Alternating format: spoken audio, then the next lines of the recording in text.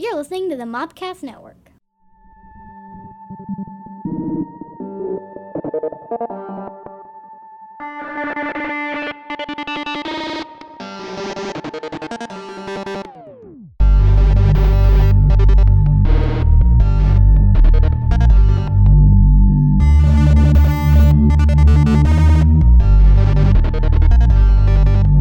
Welcome to Rebellion, a Star Wars Rebels Mopcast. I'm your host, Scotty White, and I am joined, as always, with Ethan Young. And today, for at least a little while, we have a very special guest. Ikram, would you like to introduce yourself? Yes, I'm Ikram Benaisha. I'm an international student, and I enjoy being here with you. Where are you? So you're an international student. Where are you originally from? I'm from Morocco. See, Morocco. See, I caught Ikram's a friend of ours, and she's been here this past semester, right? This is your first semester with us, and so on our way up to record this, I caught her in the hall. I was like, "Why don't you?" She was like waiting for a meeting or something. I was like, "Well, you got some time to go? Come watch a cartoon with us." And so that's where we're at. Before we go any further, I'd like to say this episode is sponsored by InversePress.com. You can listen to their ad now. Now from Inverse Press.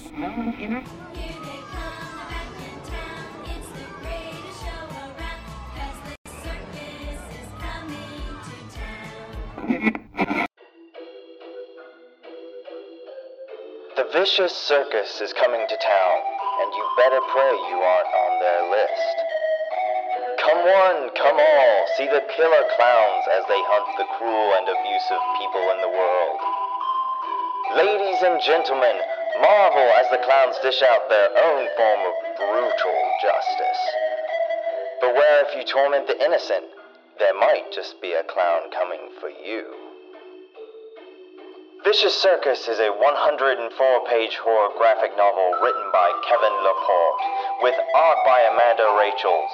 Support their Kickstarter filled with exciting rewards like exclusive covers, book plates, and even commission art. For more information, check out their website at inversepress.com. Will the Vicious Circus come to your town?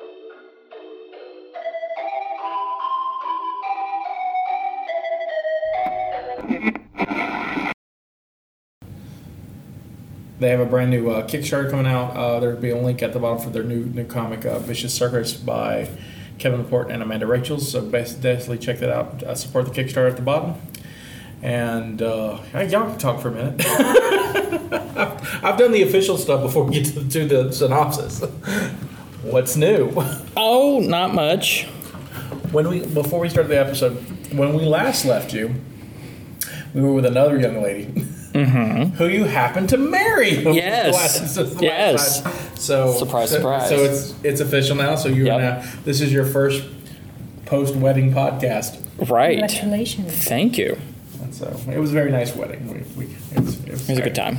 We had really cool suits. Mm-hmm. I saw the pictures on Facebook and I was like, is he that person? Really? Yep. And we danced off the I know. which was not. We really okay. I know this is a non-Star Wars thing, but I wanted to go ahead and get this out. At the rehearsal, because I was a groomsman, and thank you again for that. No problem. And we find out that the bride wants to dance after they to the reception. So for the reception all day, she wants to dance. And so, I guess so. That means all of us have to dance too. And I'm not that great of a dancer, but whatever. So the rehearsal, I worked out with the bridesmaid that we were going to do. And then this wedding happens. It's a beautiful wedding. And then this guy and his girl turn, and the music hits. They had kind of worked out a routine. Didn't tell anybody else. We could have all worked out a routine. No, what's this surprise? It was adorable, by the way. Right. It was an adorable routine. That's cool. But we danced also. But my only member, I was like, wish I was in on that part. We could have just worked it all out. instead of me doing the hustle or whatever it was. It was fun. It was fun. It was fun yours, watching you guys fumble. fumble around trying to figure out what the heck you're supposed to be doing. Yeah, you hate us. It was a good time. You hate us. I guess we'll start with the synopsis and then we'll go. Unless there's anything else you want to add about your wedding. No. I'm gonna wet the whistle for this. All right, this week's episode is Call to Action. This is episode 12 of the podcast, episode 11 for this show. Yes. I'm catching up with, so Call to Action. Very good. Prologue. Lothal at night and an Imperial shuttle lands. Grand Moff Tarkin arrives, greeted by Minister Tau, the Inquisitor, and Agent Kallus. Tarkin's here about the rebels. He's not happy. Tarkin isn't impressed with the rumors of a Jedi in town. Act 1. Kanan, Ezra, and Sabine are chased by the Imperials. Speeder chased through town. Ezra uses his cunning to help subdue the pursuers, and they escape. Travis's propaganda changes. Offers a reward for the rebels. That's something I want to talk about in the podcast. Kanan wants to start propaganda of his own by using an Imperial tower not just to reach all of Lothal, but to some neighboring systems. Tarkin talks to some Imperial officers about their experiences chasing the rebels. He's not happy. He's so not happy he has the Inquisitor killed him.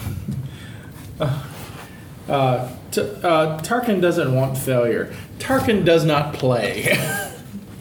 Act 2. Kanan, Ezra, and Sabine spy on an Imperial comm tower. It's heavily guarded. An Imperial transport drives by, drops spot for Probe Droid. Probe Droid scouts around and is heading toward Ezra's, Sabine, and Kanan's speeder bikes. Ezra uses the Force to summon a Lothcat to attack and destroy the Probe Droid. But as the Probe Droid dies, it takes a visual record of the rebels escaping. Agent Kallus wants to go after the rebels. Tarkin says no and says he wants to draw them to us. And sends the Inquisitor after Kanan. On the Ghost, the crew works on a propaganda plan. Ezra has doubts and is afraid that because his parents had propaganda and he lost them, he's going to lose his new friends. Kanan reassures him. Later at night, the rebels attack the tower. Once again, stormtroopers are useless. Sabine, Ezra, Zeb, and Kanan manage to break their way into the tower. Sabine and Chopper work on uploading the propaganda. Oh no, the Imperials are right. It's a trap! Act 3.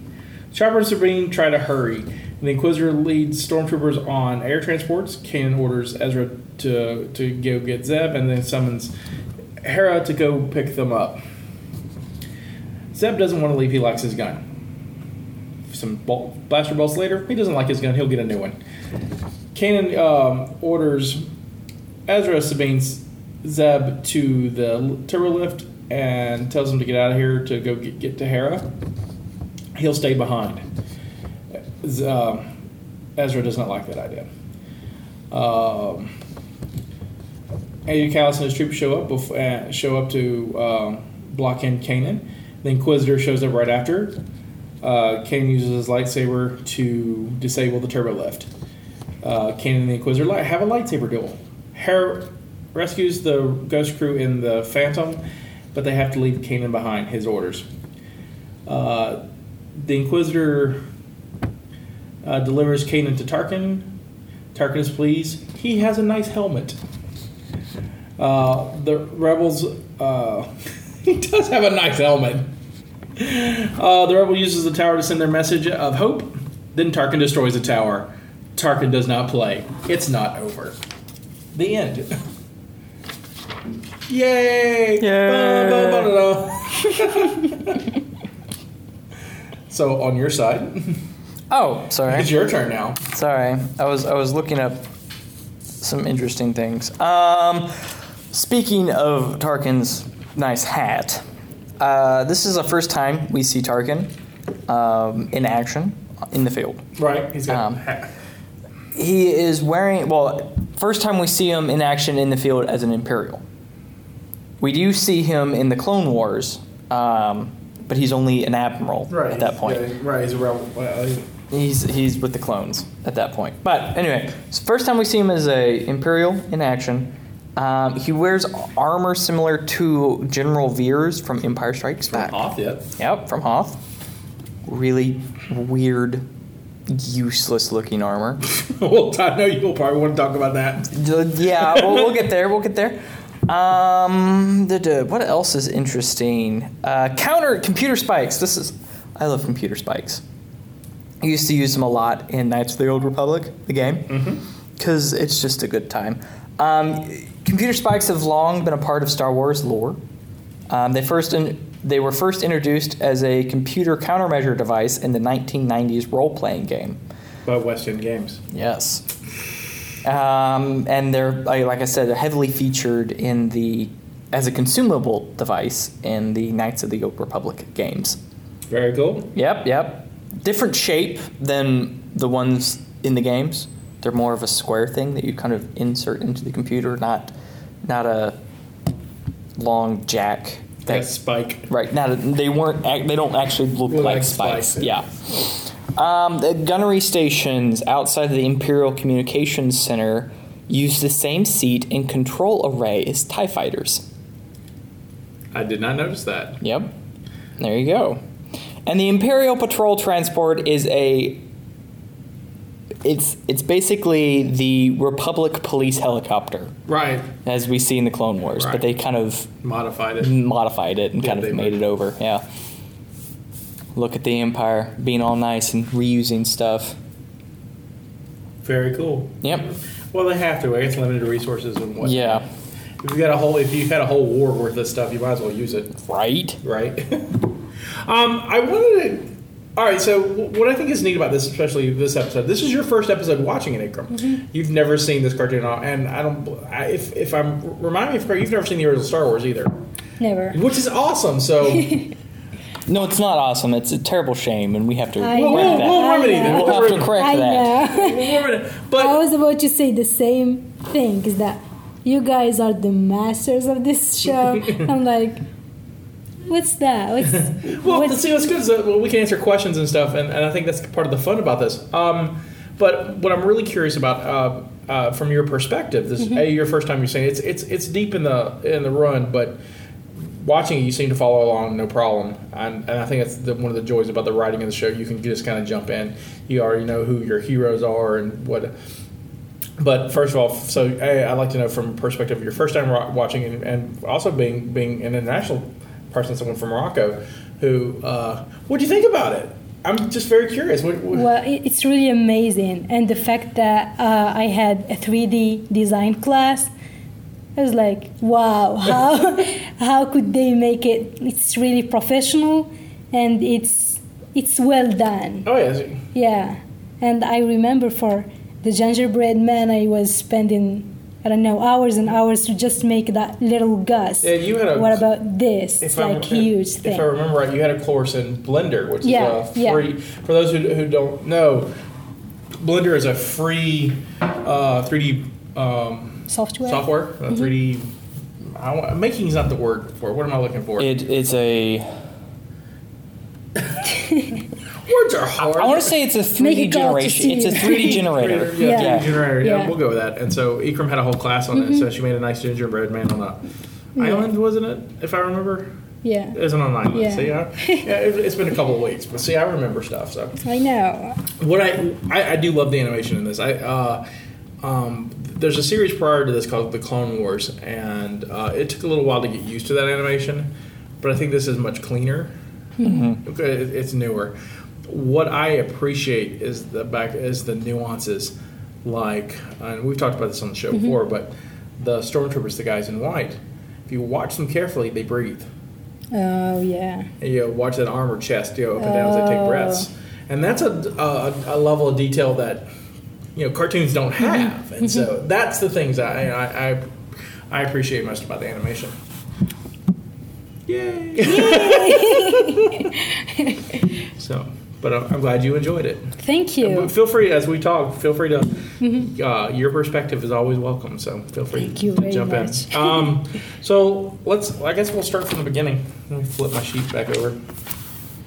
So obviously the rebellion situation in Lothal is getting out of hand, so bad that they have to send the number one guy in the Empire, or the number two guy in the Empire to come down to take care of it, Grand Moff Tarkin, who's obviously by now when I first wrote the note, I called him Governor Tarkin, but I didn't realize he's already been made Grand Moff, which is higher in the Imperial hierarchy. Right, which is just a ridiculous name. What, Grand Moff Tarkin? Just Grand Moff. Grand Moff. Blame George Lucas. I have to do a little research to figure out what a Grand Moff actually is. Yeah. Well, the other guys are Moffs, and I guess they're all governors. I'm not sure. But, they send him down, and, we've had the three bad guy bigwigs, the Inquisitor, Agent Callus, and then Minister Tal. She's just a propaganda machine. She hasn't done much in the show besides complain. Right? She's so annoying. Well, she is, and I think she's... For a female villain character, she's just really bad at it. Yes, she really is. Which is weird, because what I like about the show is that the females, the heroes they're strong characters. Sabine is, she's doing all kinds of weird ninja stuff and blowing up things and not afraid of it. And on the show, she's an artist. And then you got Hera, who's my favorite character. She's the pilot, and she's a good leader, and it's really fun. And then you get on the bad guy side, it's like, oh yeah, I'm just going to complain the whole time. And whine, and George in Distress, she was atrocious in. I know. Yeah. All right, so I don't like her. No, I don't think anyone. If someone out there likes her, I'm sorry, but I'm going to diss on her a little bit. She's terrible. She is terrible. She's terrible. I just want to be like, shh, and just like put my finger on her lips and just hush. It's like, how did she become how'd you get high ranking enough to do all? I don't know. Outer Rim theory. I'm going. Outer Rim theory. All right, so I figured out what a Grand Moff is. All right. A Grand Moff is the title given to the regional governors of oversectors. These sectors are also called priority sectors. They are locations that are special interests to the Emperor. So this includes the imperial capital of Coruscant and the Death Star. These systems were used by a number of governments. Tarkin is the first Grand Moff of the Galactic Empire, and he holds authority over multiple priority sectors. So yeah, that's right. From the original Star Wars, that's kind of what I thought. I would, in the hierarchy of things, I thought it would be like, just going by the New Hope, it was the Emperor, then Tarkin. The Emperor is in charge of everything. Tarkin manages all that. Mm-hmm. And then you had Vader, who is the special envoy who takes care of problems. So apparently, the Grand Moffs receive drastically increased authority, military forces, and funding as fitting to their positions. Their positions of Oversector Governor. The position of Oversector Governor is the 6th highest in the Empire, after the Emperor, Lord Vader, Grand Vizier, Imperial Ruling Council, and Grand Admirals. Like Thrawn was in... So he's not top dog, but the reason he is top dog for the Death Star is because he is the governor of the Death Star. Okay, makes sense to me. So I'm glad to be clarified on that. Yeah, I'm always confused by the name. Right. What the heck is a Grand Moff? And I know. And now our listeners know. And Ikram knows. There's a giant Wikipedia article which you can read if you want to learn more about it. What I like about Tarkin here is that he's totally not impressed with anybody. I mean, Tarkin seems to be all about business. Yeah. Does not seem pleased to be here. Nope. I guess the Emperor called him and be like, "You got to go take care of this," and he's like, "I will." And I think he was put in charge of as his first Grand Moffness. We're going with that. Put in charge of the Outer Rim. Mm-hmm. It does say that he has multiple his controls over multiple sectors. Right. But I'm betting he has the Outer Rim sector is his kind of first duty. And he's probably been. I mean, this is 5 years before the movie, so it's Right.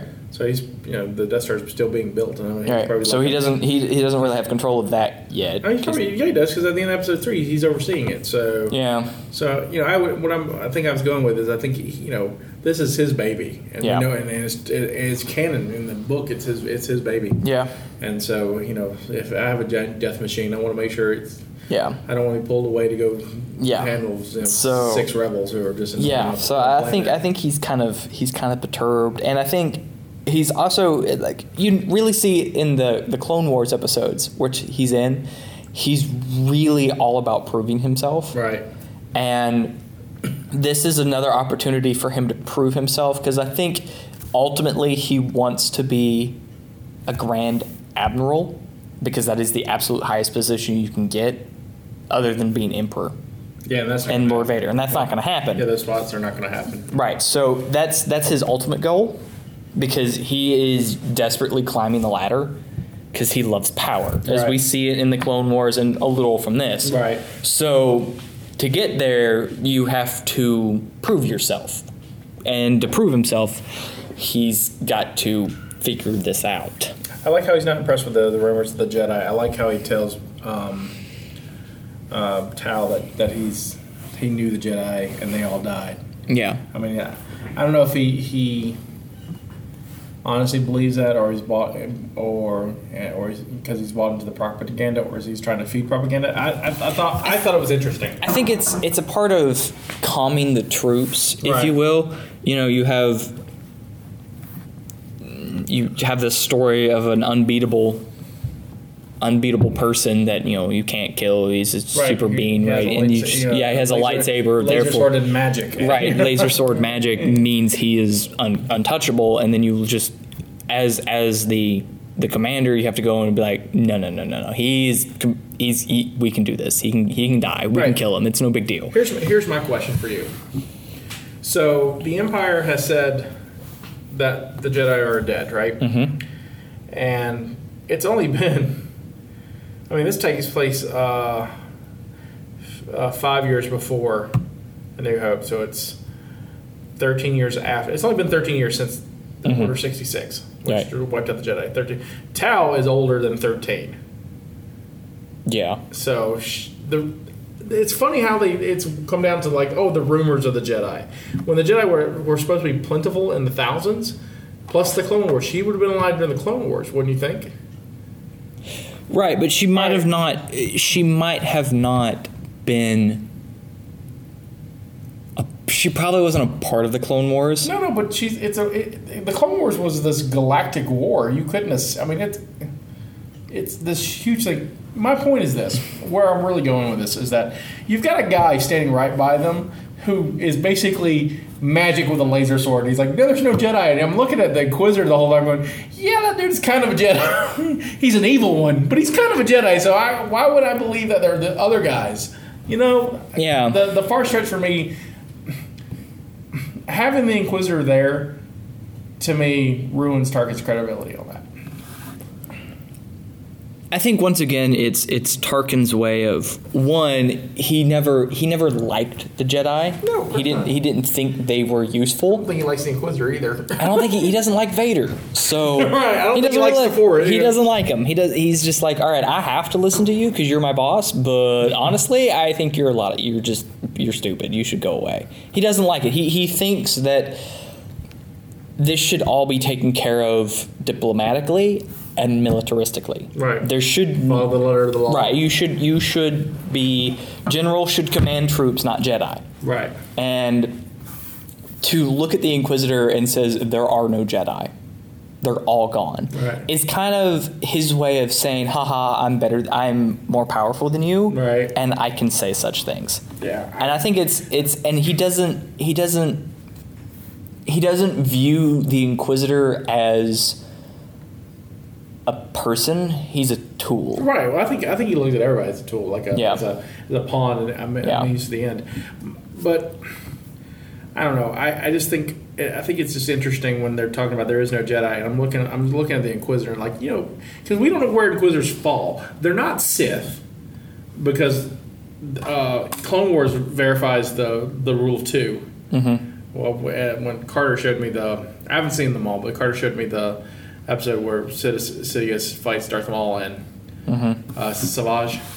And it's like, oh, so they've made the rule of two a thing. So yeah, the rule of two is a thing. So if the rule of two is in effect, so you have the Emperor who's a Sith Lord, and or Sith Master, and Vader's a Sith Lord. So that's two. Where do the Inquisitors fit? The Inquisitors fit under how you have Jedi Masters, Jedi Knights, and then just Jedi. You have those three. Yeah, but see, I don't think that's been established in canon. I'm just trying to stick with canon. Right. What I'm going with is the rule of two states there can only be two Sith Lord, like two main Siths. Right. It says nothing about underlings. Right. Like the peons. Right. Because you can have, because it's not canon, but it has been said that. I mean, realistically, honestly, if we're talking non-canon, if we're talking legacy, I mean, Inquisitors are Dark Jedi. Yeah, that's what they are. They're Dark Jedi. Right. So they're not Sith. They use the dark side of the Force and they have lightsabers, but they're Dark Jedi. Right. That's what they are. And so, but I'm trying to stick canon because they haven't established that as a thing anymore. They got. Well, I think it's because they haven't got to it yet. I think they're going to, but I don't think for this situation we can stick with canon. Because canon is not going to give us the answers. It's not going to give us a definite answer on what it is until they make it. Because it's going to be, they're going to have to either go to, Legacy or Expanded Universe and make that canon. Yeah, they're going to have to make something up. Right. And we've talked 20 minutes and I've not got past the prologue, so let's move on. Because we can debate, where they fit. I just want to put that out there. And if anyone's listening who has some ideas, feel free to hit us up on Twitter. Because I'm real curious what everyone else thinks too about this. I'm going to skip through this enact one the speeder bike chase thing. Whatever happens every episode. It's not really that interesting. The only thing I think is interesting, because it leads back into what Tarkin does, is that he takes the Commandant and his buddy, which I'm a bad host. I don't have their names on hand. But wants to prove a point to. I think he summons them to his office to prove a point to Callus, Tau, and the Inquisitor. Failure is not an option. He has you have to catch these people, because while the Inquisitor does the act of killing those two guys, which is beautifully done. I mean, it's a kid's show, and they even work it out being truly gruesome without seeing anything. I mean, it's all the looks on Tal's face and Cal. What's totally messed up in my mind is the fact that Tarkin didn't let these guys know he was killing them. Right. Not even at the end. Right. It's like the Inquisitor turns on his lightsaber behind them, and he cuts their heads off from behind. Right. There is no preparation for it's you guys in the corner, don't mess up. Dead. And he's like, oh, that's rough. Because it goes back to what you said. These are all tools, and these guys are just broken tools. Yeah. So I'll just dispose of the broken tools. And that's what he does. And as a warning to the other guy, to Agent Callus and Minister Tau. Which again, I think, and I hate to say this because I may get slack because she's a female character, but she's useless. I don't even know why she's in that meeting anyway. She's just she just seems like a propaganda mouth, and it's like she may have some lead. She's supposed to be, I don't know, while the governor's away, I guess she's supposed to be in charge. She's acting governor. Right, yeah. But she's useless, and she doesn't seem like she, A, deserves that power, or B, knows what to do with it. And I blame the writing in it. I just don't think they figured out what to do with her. Mm-hmm. And so I'm like, why is she even in here? At least we've seen Agent Callus go after these rebels and right. do something. I mean, this would have been. But I think it's by proxy. It's her fault too. Yeah, well, I mean, I'm not pulling her off the blame. I'm just saying, right. From a writing aspect, I just give us something. Have her do. I don't know. It's just the only time she really chased the rebels was in Droids in Distress, and that was the second episode of the series, and that was on a different planet. It was just weird. I don't know. I love. Okay, here's what I really want to talk about in this. Is so we see Travis, the senator in exile, on the propaganda, and throughout until the last episode of Division of Hope, he was this guy that's like, hey, we're gonna rise up against the Empire. We're gonna free everybody. It's gonna be great. And you find out he's a tool of the Empire. He's been working for the Empire the whole time. He's a double agent or a spy, whatever you want to call it, or just propaganda tool. And here's where the episode lost me just a little bit. So he turns on he says, these rebel cells are misguided, all except this one. And what they show was basically a promo picture of the series. And I was like, oh, seriously? It's like everyone's in action poses, and I'm like, so what Imperial guy with Photoshop made that?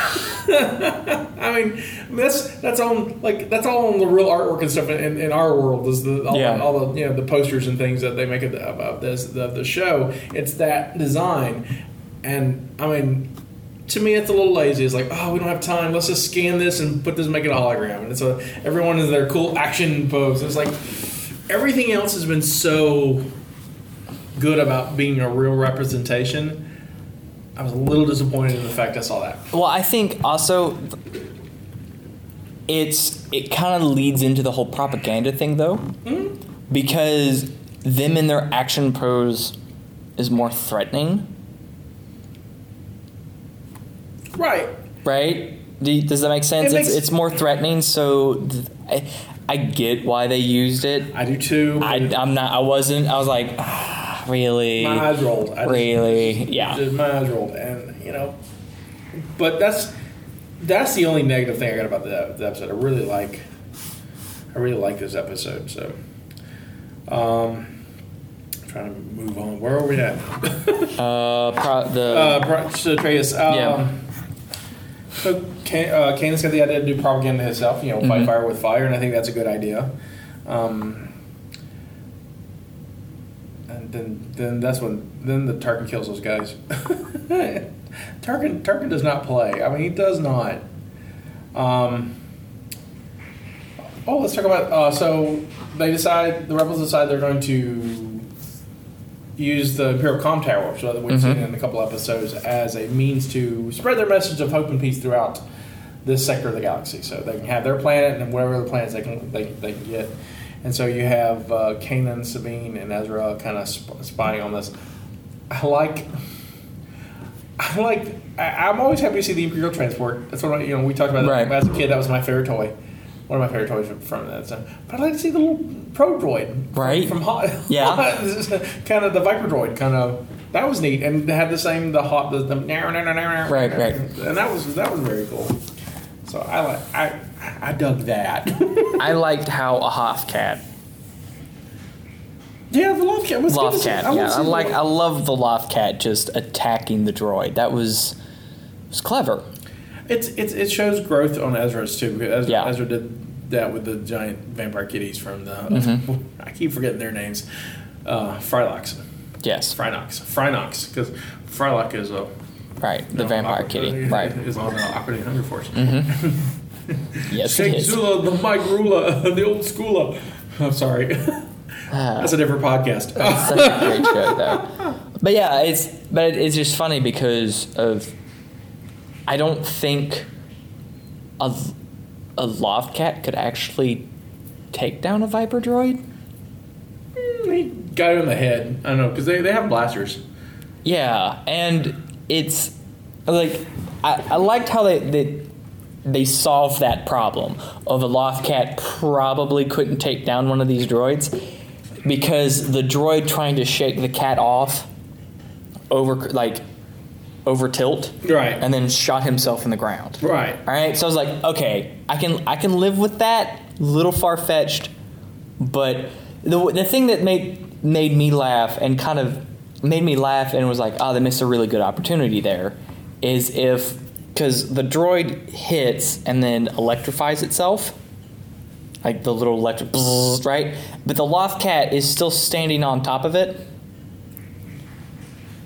Oh, sorry. and is not getting shocked. I think they missed a good opportunity for the Lothcat to get a little buzzed, like shocked, and then like hop off and like hiss at it and then run away. Right, because that would have been funny. Right. Like it's just instead of it kind of going, okay, I've won, and then just scurries off. It would be just like, come on, it's electrified now. Right. The Lothcat needs to be like, and then just runs away. Because you would have laughed. Right, I would have laughed. We both laughed. Yeah, you're like, that's funny. That was funny. Funny.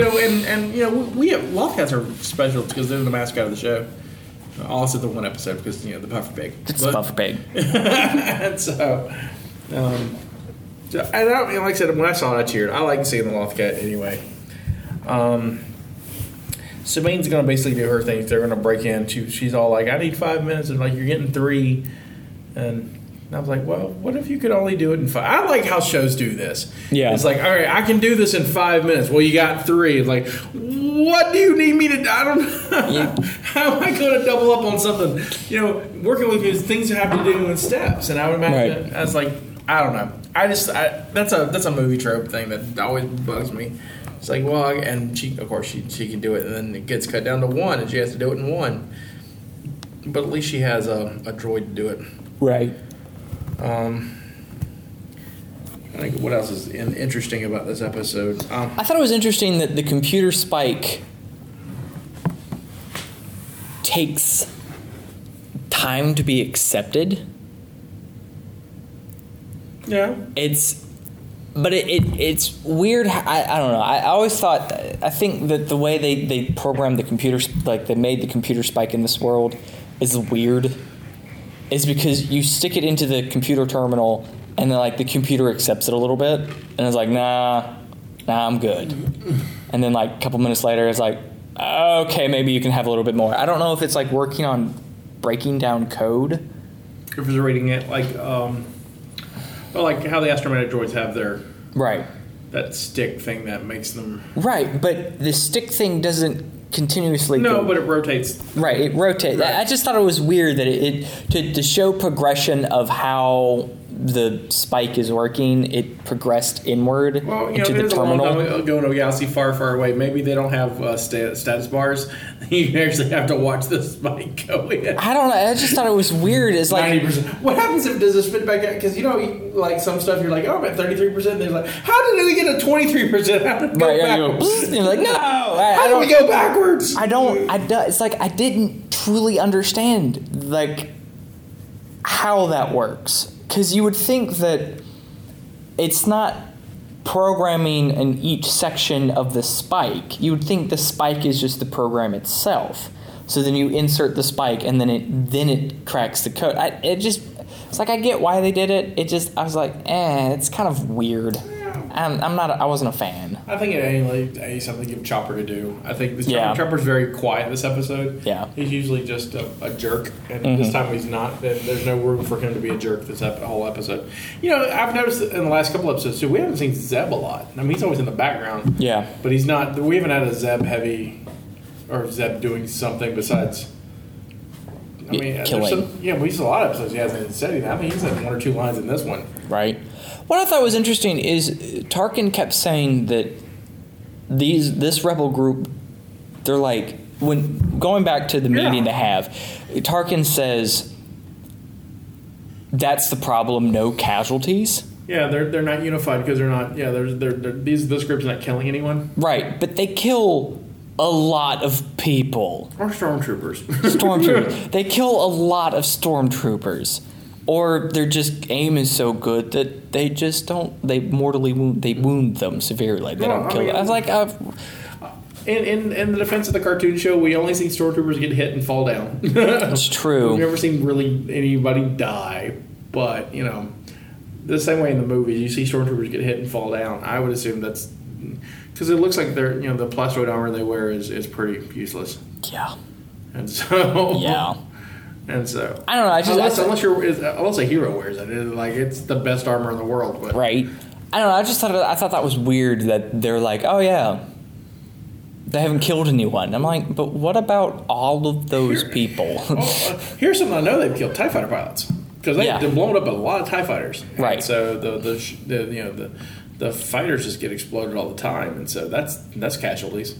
Right. And maybe once again, Tarkin looking at everything as a tool. So if his Navy and Army are just tools and not, he's got significant replacements, then I can always buy new forks, kind of thing. Right. What I think is interesting is that he said that this cell hasn't, alluding that others may have upped the game. Right. And which in a time of war makes sense to me. Yeah. I mean, if you're trying to take out high military targets, the U.S. does it overseas all the time, and so you're looking at maybe Fulcrum's got other groups out there who's doing other missions, and maybe because the way Kanan and Hera, I don't know. I think again, it like I've said before, it really parallels the French resistance in World War II. Some of them refused to attack people. Right. They'd only take out bridges. They'd only take out railways. Things that would disrupt the enemy but not kill anybody. Right. And then there was others that would just let's go bomb a barracks. Right. So I think it's kind of like one of those type of deals where you have you have Kanan and Ezra and that crew. They're more structural targets, not personal target, not personnel targets. Here's the thing. Question for you. Out of that crew, who's the one that's going to move from structural to actual targets? I could see, Kanan is not going to make that jump. No.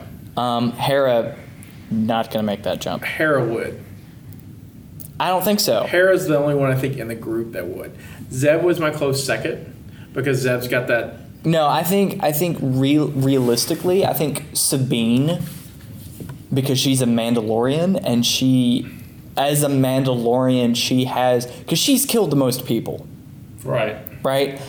I think as a Mandalorian, she is prepared to take out personal targets without thinking twice about it. But I think Fulcrum gives the order, Hera's going to do it. Hera, I think... And Kanan, I don't think Kanan would. Well, here's the thing. I don't think Hera would do it personally. Hera would send the order down. Probably, to the people she would accept it. But if Fulcrum told her to do it, if it was her, I think Hera would do it. I don't think she would. I don't think that's the difference between Hera and Kanan. I don't think Kanan is only going to take life in defense. I think Hera would do it in offense. I don't know. I disagree. I think it's interesting. I don't think she would. I think she's dedicated. She's a patriot, so I think she's dedicated. I think she's that dedicated to the cause. I think because she Zeb would do it in a heartbeat. Sabine would do it in a heartbeat, and I think Ezra would follow suit real quick. If the other two did it, but yeah. No, Ezra. See, Ezra's like Kanan. I think Ezra wouldn't want to take life. I think Ezra he's a 14-year-old boy. 15-year-old boy. He's a 15-year-old boy. There was a birthday episode. We had a birthday. Right. Okay. He's a 15-year-old boy who is caught up in this war. Has the hots for Sabine. If Sabine is doing it, he would too. It. Yeah, he would too. He looks up to Kanan, who's training him in the ways of the Jedi. And so Jedi don't do that. And I don't think he would either. I don't know. I think if Kanan stays out of the picture, because he's captured. He is captured. He's captured currently. If he stays out of the picture, I think Ezra is in an interesting place, because I do think he would go down that road if he was led, because right now he is torn between having the hots for a Mandalorian killer and trying to be trained as a Jedi. I don't want to call Sabine a Mandalorian killer. It's heritage. It's not that she is one. Right. It's just it's heritage, and she as. I mean, Mandalorians are tough warriors, and she's from Mandalore. She's also went part of the Imperial Academy too. So she's 16, 18. 16, I think. I don't remember. So she's between 16 and 18. I have to look it up again, but she's so she I thought she was 18. I thought she was. She might be 18, yeah. So she would have been 3 at the end of the Clone Wars. So she would have been 3. She'd have missed all of the stuff between the Jedi and the Mandalorians, because the Jedi and the Mandalorians happened before Episode 3. Mm-hmm. So she's born sometime around Episode 3, or right before Episode 3, and so she misses all of that, and misses the subjugation of Mandalore. So I think she misses out on that. But it's, I think Mandalorian by heritage, but I think most of her stuff comes out of the Imperial School. I think, but really, I think we won't know. But it's Mandalorians are very, very in tune with their culture, and if she was raised on Mandalore by Mandalorian parents, but we don't know that. And the reason why I say this is because she's missing a lot of things.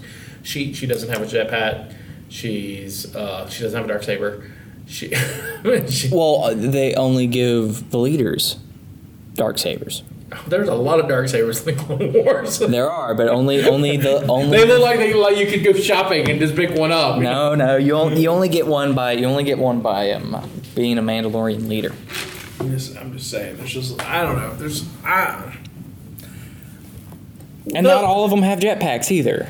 Those questions won't be answered until they decide to answer them in other episodes. It could be. There's 2 more episodes left. They could answer all. There could be a Sabine. I doubt there is one, because we've got to rescue Kanan. So, it's just. I'm not sure. Like I said, you say Sabine, I think Hera, and we've had the Hera Sabine thing on lots of. Yes, we have. We have our favorite characters. That's basically what it comes down to.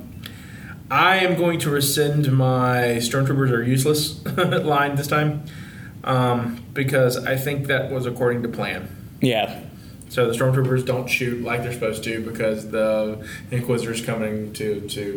But even, I don't know. It's just they're so useless. You can't kill the heroes off because you have no show. I get they're that. So useless. I was really kind of let down by the lightsaber fight too. It's very quick. I think that was Kanan's plan.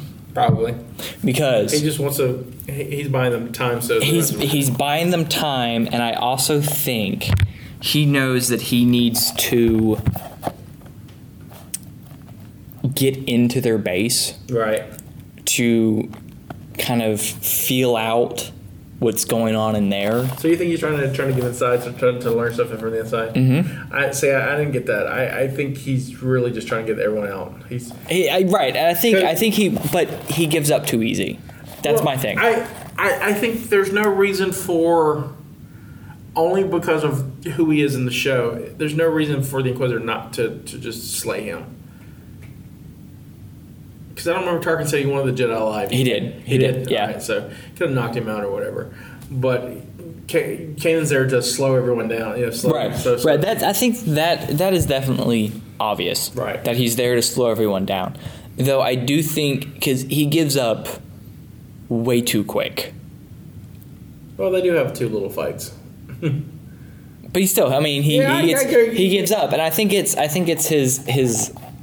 The plan is to then be captured, and because one, you're captured, then you become a martyr. Right. Well, no, if you killed her, you become a martyr. Well, even if you get captured, then you become a symbol. Do you think? And it's an excuse for him to get inside their base. Banking that the crew will rescue him. Right. They're resourceful that way, so it gives them a chance to regroup and figure out what's going on. So is the Inquisitor a better duelist? Yes. I think the Inquisitor was right. While we've not seen it, I think Kanan has been practicing, because he's a lot better than he was the first time they fought. So I thought that was interesting. But I think the Inquisitor is a better saber technician because he had more training. Well, he's been hunting down Jedi, and so we saw in what's the one with the dead Jedi? Yeah. When they first fight, he's naming out his maneuver, which styles he's using, which I thought was really, really neat. Of course, the Ghost crew escapes.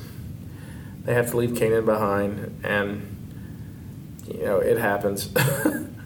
All right, I think I know what we want to talk about next. Is the the Inquisitor captures Kanan and gets him all ready for Tarkin, who shows up in the greatest outfit ever. It's so pointless. So pointless. It's not any more pointless than Agent Callus's helmet that protects his sideburns. Yeah, but there's a story behind that. Right, right. But so now you just by next episode you got to figure out a story for Tarkin's armor. It's so pointless. The helmet and the breastplate, because the breastplate only covers the rib cage, right? And it doesn't really fit Tarkin. I don't know if you noticed that or not. No, I didn't catch that. It doesn't fit him. It sticks out too far. It doesn't connect right here. They're like this. Maybe just grab one. I don't know. It's weird. It's on board. It's on board. I probably need this. And the helmet is ridiculous. It's a classic mining helmet to protect the back of your head, but your face is clear. Right? So it bowls out and it rolls off into it kind of fits to his head, and then it rolls off into a fin all the way up to the front. Right. It's a falling object helmet. There's no protection from laser blasts or anything. Maybe he's worried about explosions. I don't know. It's ridiculous. It's falling rocks. I don't know. It's ridiculous looking. Someone throw Melee fruit at him. Yeah, that's it. It's just ridiculous looking, and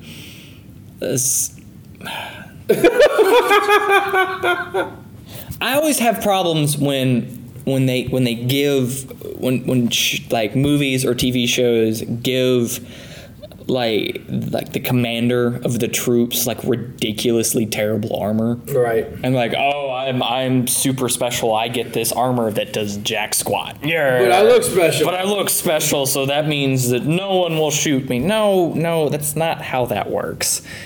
You see that armor in the battlefield, you just aim for that armor. I bet you we get that version of the action figure next year. Yeah, probably. And I will be disappointed in it even more. It's so useless. It's Stormtrooper armor is useless, but at least it's functional.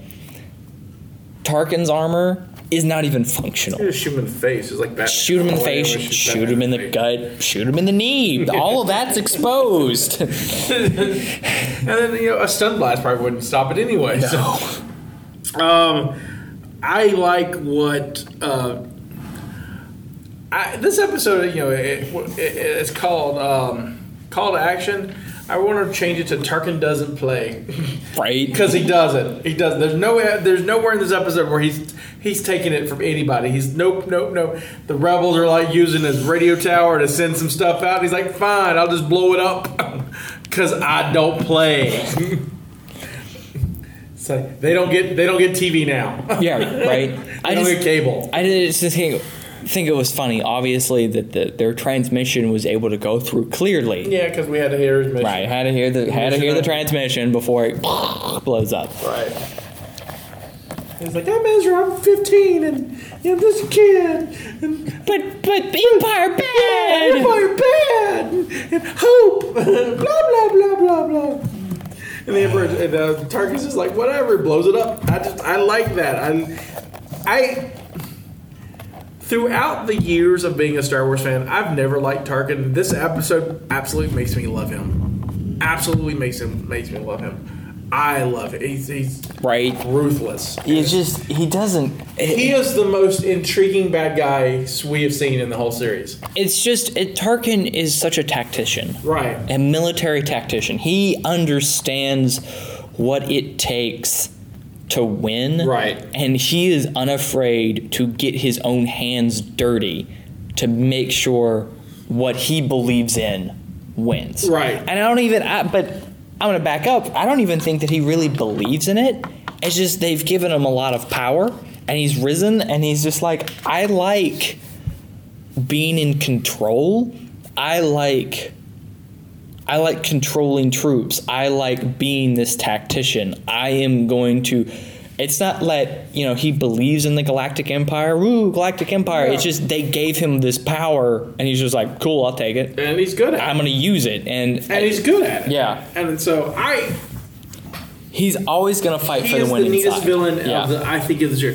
The Inquisitor is fascinating, but he's not nearly as cool as Tarkin in this. Right. Like, we've seen the Inquisitor in a couple episodes, and this is awesome. I love the fact that the Inquisitor becomes Tarkin's lapdog. Right. In this episode. Are you leaving us? Yeah, I'm sorry. No, real quick. Just before we go, well, thank you for stopping by. Thank you. I really enjoyed the discussion. And there's a lot more on the podcast. Everyone will listen. If you ever watch some more shows, we'll get one. We'll show you some more. We'll watch more stuff. Yeah, so thank you for stopping by. Go have fun. Enjoy your meeting. Good job, guys. So I'm trying to think. Where was I? I think Tarkin's. Like I said, I really want to call this episode "Tarkin Don't Play" because he don't play. So he quit school because of recess. I mean, he's he is on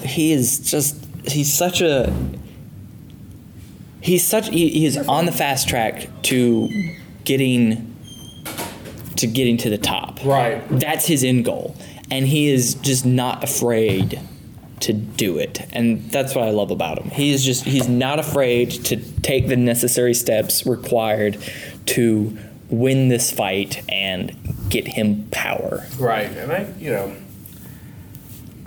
think it's a mistake capturing Kanan.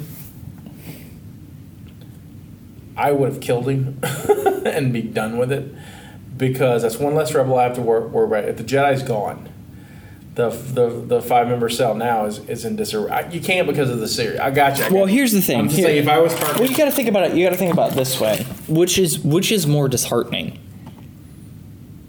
Killing him, where you risk the crew becoming vengeful and then stepping up their game.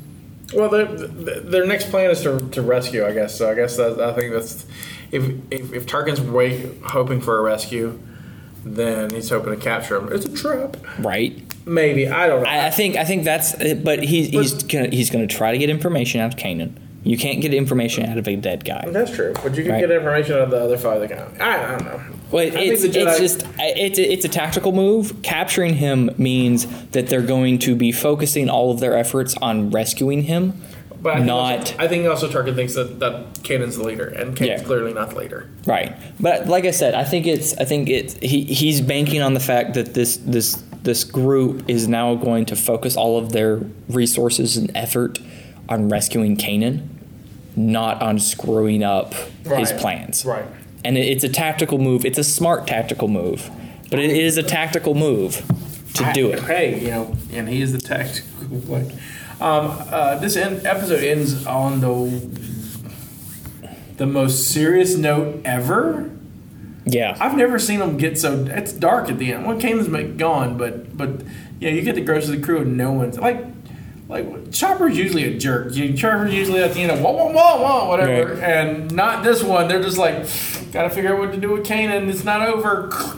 Yeah. There's not even music. It's just like it's over. Rebels. It's just radio static. It's Rebels. I'm like, oh, that's rough. It's interesting because in the old days, this would have been a successful. It would have been a successful cliffhanger episode. Because you've got Kanan's missing and no hope, and then next summer you find out, or next fall you find out what happens. And I know we've got 2 more episodes, and I don't know if it's going to, I don't want to jump the timeline, but it's interesting how they have this, and it makes the next episode even more interesting. So we'll see. I think that's about it, unless you got anything else you want to add.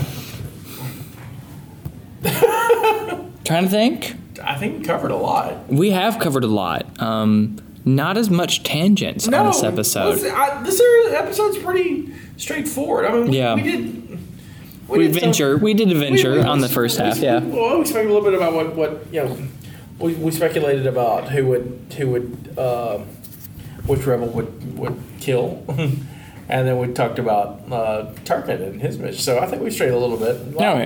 Not like crazy tangents. Not like toddler Jedi. But oh, that was funny. That was right. It was a good time. 2-year-old ones. You're not angry. But you can follow me at Scotty White. You can get to the network at Mopcast Network. You can follow us on Facebook at facebook.com/Mopcast Network. You can follow Ethan at Ethan Young 1991. And poor Ikram had to leave before she could tell us her Twitter. I don't know if she has a Twitter or not. If I do, I'll find it on there. I'm glad she got to see her. I'm glad we got to share that first episode with her. She enjoyed it. I was really hoping she had a little more time to stick around so we could really kind of... Right. And I think she's, we're just these, this is what we do. This is, been my life this long. She was in awe a little bit. She was kind of in the zone with us. So. Whoa! I didn't know there was so much to this. Right. Which I think is really funny. You watch Star Wars and at least Rebels. You watch Rebels and you don't really think about. It's really easy not to think about everything that's involved in this universe. And I think when people who have a little bit of knowledge about what's going on in this universe sit down and talk to someone who doesn't, they get a little awestruck. Right. Like, I didn't know it was so involved. Right. So that's pretty cool. I hate this is the end of the season, but it's the way this end of the season is doing it, it's really exciting. This is a very good episode. Yeah. Like I said, a couple little minor things I didn't care about, but it was a really good episode. So I'm on board with that. Of course, you can follow us next week. We'll do another episode, which is one of the last two. I don't know what the title is at the moment, but we'll find out. We'll figure it out. So until then, I'm Scotty. I'm Ethan. And may the force be with you.